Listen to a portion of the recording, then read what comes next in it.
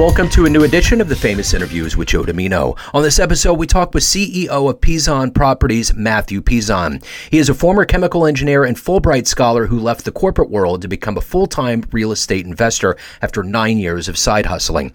As the owner of Pezon Properties, a team of local Pennsylvania buy and hold experts who purchase and improve rental properties in the Lehigh Valley of Pennsylvania. He is always eager to share how to find, finance, and reposition deals in a competitive but shifting market. Enjoy this interview. Good to meet you. Yeah, good to meet you too. Thanks for connecting. Yeah, you bet. Where are you coming out of? So I'm out of Easton, Pennsylvania. Okay, right on. Cool. Well, it's great. Where are you based out of again? I'm in Kansas City, Missouri. Oh, good for you. Okay, great. Yeah. Land of Mahomes. So yeah, it's all good. Very good. Yeah. Yeah.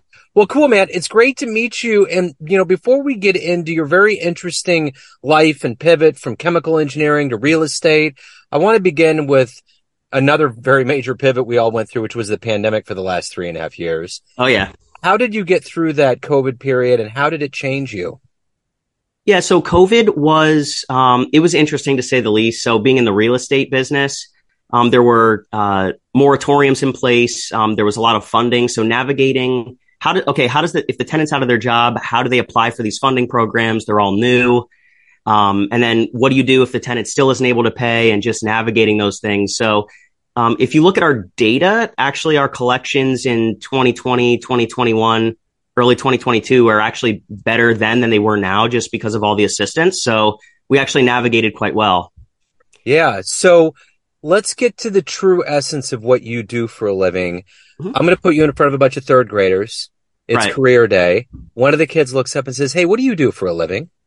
I provide housing.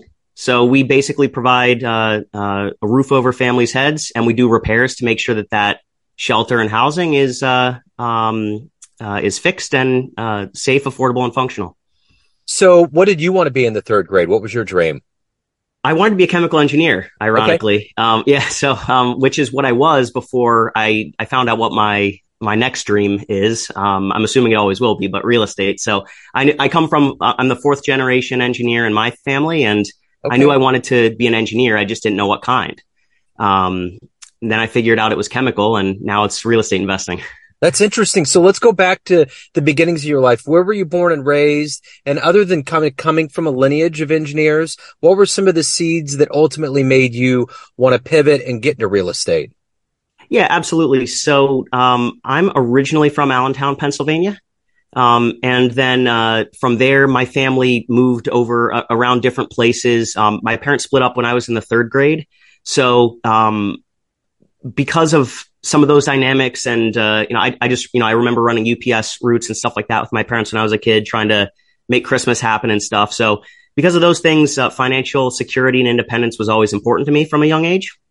And so that's how those seeds were planted early for me.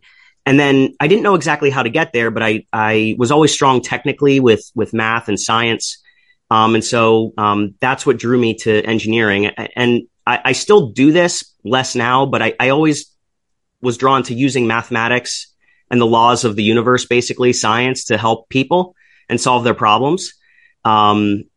Just it wasn't able to provide the financial means that I was looking to achieve. So coming from Allentown, the Billy Joel song, are you guys over it? Oh man. Yeah. I don't like that guy. I mean, we're I've heard that before. Yeah.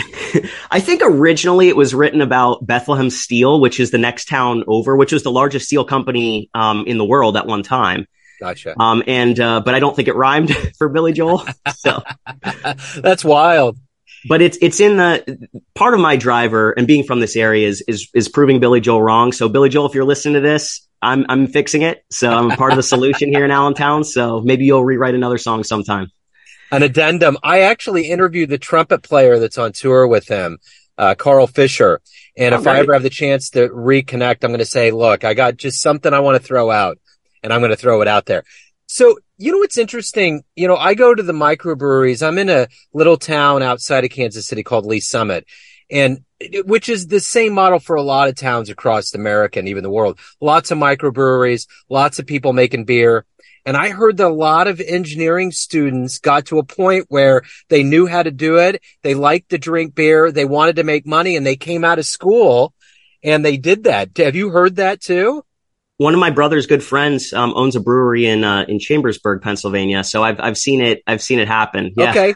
Because that's what they told me. They were like, all these guys that are in college sitting around like, do I really want to be in a dull corporate job, or do I want to do something more vibrant? And they all started opening up these breweries, making money. They already know how to make the beer. And then they just have this life where they hire people to kind of be the brewmaster or do whatever you have to do. So that's what a cool twist of fate with all of that. Oh, absolutely. Yeah. I see a lot of the breweries popping up. It's a great thing. So, yeah. Absolutely. So let me ask you this. In your life of obviously being highly motivated, who's been a hero for you?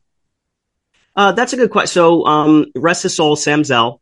He passed away a couple of months ago, and he has been an inspiration for me because, I mean, if you look into his whole story, he was born just before, and I forget which exact country, it might have been Poland, but before Nazi Germany took over, his family escaped. They were on the last train out, and he made it in the United States, and he'd been through so much, and really amassed. And he's the father of the REIT, the Real Estate Investment Trust, and I look up to him in so many ways.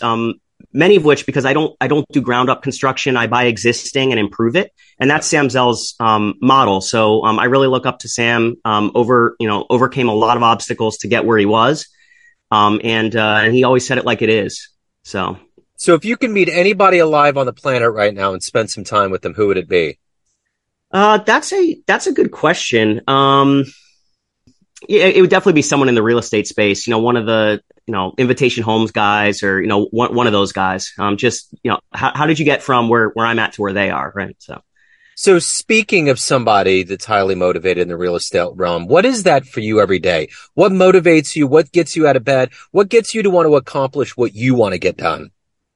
I think I've always been motivated to create something for my family and to have financial independence. For some of the things I said, just about childhood reasons and things, wanted to feel that purpose and worth. A really concrete example is my wife had twins in September, so we now have 3 under 3. Yeah. So there's a family motivator, and then a personal motivator. I mean, I was told my first job out of college in 2010 was the depths of the Great Recession. I was a new engineer. There were barely any jobs, but I got one. And my boss at the time, it was an IT role. I had little training. There were no procedures, no documentation. And it was kind of like, here you go, figure it out and build these servers. And I wasn't really good at it. I was a chemical engineer. And he told me in a group meeting that I was the worst employee he ever had and the company should fire me. And I realized, like, look, I want to make my own way. I don't need someone else to provide a job. Or now I did side hustle for years, but I knew at that moment that I was going to try to become free from someone else's opinion of me dictating my future. Yeah. It's interesting. My day job is as an IT technician, and it's funny how that used to happen in companies. They would try to save money. They would throw you in. Now you have to have certifications, and there's all these specifications. But way back in the day, like I started in the late 90s, you just got grandfathered in. You learned on the job. Yeah. And that's just it. You sink or swim. Yeah. One day, and it was this old code. It's called ACL coding. It's very ancient code, and not to get all techie, but I'll never forget this moment. I spent a day this code kept breaking. It wouldn't run. Why wouldn't it load? And it was because in this language, a greater than was an exclamation point. And I knew at that moment, I'm done with this. Yeah. Yeah. I spent an entire day, and that's what it was, because I put the wrong symbol, and it would be a normal symbol that most people would put. So, and I was like, I'm done with this. That's it. No, I knew I had to move on from that space at some point. Now I continued to work as a W-2 employee for 13 years thereafter. Yeah. But I knew that at that moment and other moments that I needed to pave my own way. Yeah. There's always a calling, sometimes it makes sense. Other times you just got to get out. For me, it was an exclamation point. And some mean words from my first boss, but, and there's more, but those are just some of the examples. What a metaphor, So let me ask you this. Of all of the things that you've done professionally, what's been the best feedback, the best fan letter, so to speak, you've ever gotten? That I've received? Yeah. Persistence and grit. My my boss, who I actually moved on. I worked for him for 6 years. I moved on last year, and I would get stuck at some points, or even get 85 to 90% of the way through a project, and I wouldn't want to get it across the goal line, or there'd be barriers or obstacles, and he drilled into me persistence, grit, get it done. You can do it. And I say that with my team today. Let's not let the little challenges or even the moderate level challenges stop us. Let's bulldoze through that. Yeah, for sure. So at the end of the day, let's say you have a dream tonight. You run into a much younger version of yourself, like when you were getting into chemical engineering and you had this idea in your head. And you could give that young version of you a piece of advice based on the wisdom that you've gained, the life experiences you've lived through. What advice would you give your younger self? Yeah, that's a good question. I think about that sometimes. I would try to tell my younger self to not work so hard on the wrong things, but work hard on the right things. And what I mean by that is I used to cut my budget excessively, where I wouldn't do social things with friends. I wouldn't go out to eat. I was living in a friend's basement to try to save money. And I was working hard, but I wasn't working hard in the right areas. I didn't understand about finance and money and how you can leverage capital to achieve the same result that I was doing by basically lowering my quality of life. So I would tell my younger self to expand my means, expand my thinking, rather than cut it. So the one thing about real estate for most people out there, it's one of the biggest investments. It's one of the biggest movers, like economically speaking, that they're going to do in their lives. And as someone that's a real estate expert, I'm curious, real estate's really chained to kind of what's going on with the economy at the time. Is there ever truly a good time or truly a bad time to move and get involved with it? I usually think of it that it's not timing the market, it's time in the market that matters with real estate. So real estate is kind of slow and dumb in the sense that the trends are longer term trends. You could see if people are moving into an area or moving out. You can see if they're blighted homes or not blighted homes. So I don't really, for the listeners, I don't think that there's a time where you could say, there are a few times that over the last 100 years where you could point to and say, that was a bad time. Maybe 2006, 2007. But it's really time in the market than timing the market. More for real estate, it has to work with your individual situation, and you have to be prepared. You have to have your finances in order, good credit, all those things. That's more important to me than the timing. Okay, that's great. Yeah. So everyone out there has a perception of you, family, friends, clients, colleagues, but you're in control. You run the show. What's your perception of you? Who do you think you are?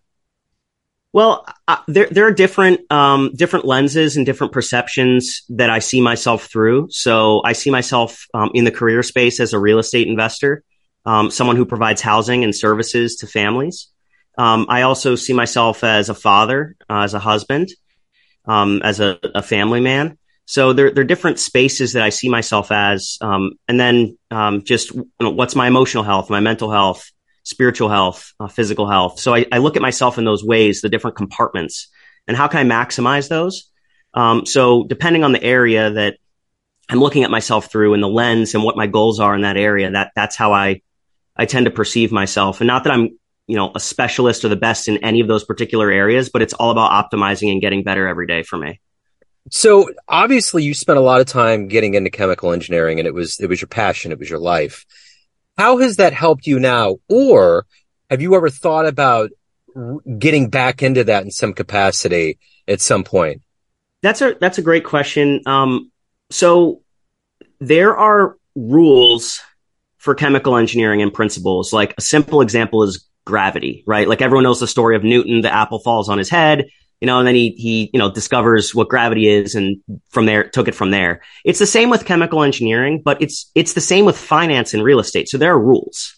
There are just universal truths. There are principles that when applied work, and when they are not applied or not adhered to, they don't work. So what I learned from chemical engineering, I learned about safety factors.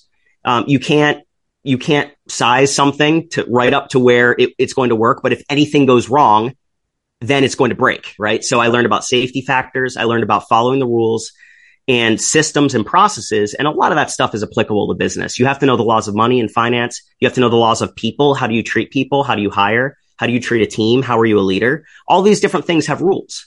And so once you know the rules, you can play the game. And so that's what I learned from chemical engineering is it's a framework and it can be applied to other areas. And of course, I do a lot of, I do a lot of math stuff, like is this investment profitable or not? But that's not the main thing that I learned from chemical engineering. I learned the principles and rules. Everything has some level of scientific backbone to it. There's Yes. there's an order to the universe, and all of these things fall within it. Well, that's right. And don't ask me to fix anything. Like you ask my wife, like, don't give me the tools. That's why I went into chemical engineering and not mechanical or electrical because I didn't really get too much on the physical house. It's more just using the math, using my general understanding for its really to just figure out if the deal makes sense and how's the deal doing mathematically. Absolutely. And we need that. We need it badly. So Mathew, if anyone out there wants to reach out to you, hire you, find out about what you're doing, where can they go? What can they do? Yeah, you can visit my website, pezonproperties.com. There's a form there. You can reach out if you're interested in real estate investing, and we do a lot of things, marketing, other things that we're doing online. So happy to meet. Just send us an email on our website, and we can go from there. Right on. This has been great, man. Thank you for your story. Thank you for your time today. I appreciate it. Likewise. Thanks for having me. Thanks for tuning in to another famous interview with Joe Dimino, where we cover the world of art, literature, business, spirituality, music, and more from around the globe. Our esteemed theme music was composed and produced by the great E.E. Pointer of Kansas City's River Cow Orchestra. If you want to hear more interviews, visit the Famous Interviews with Joe Dimino channel on YouTube. You can also find us on Spotify and Apple Podcasts. Thanks again for listening, and until next time.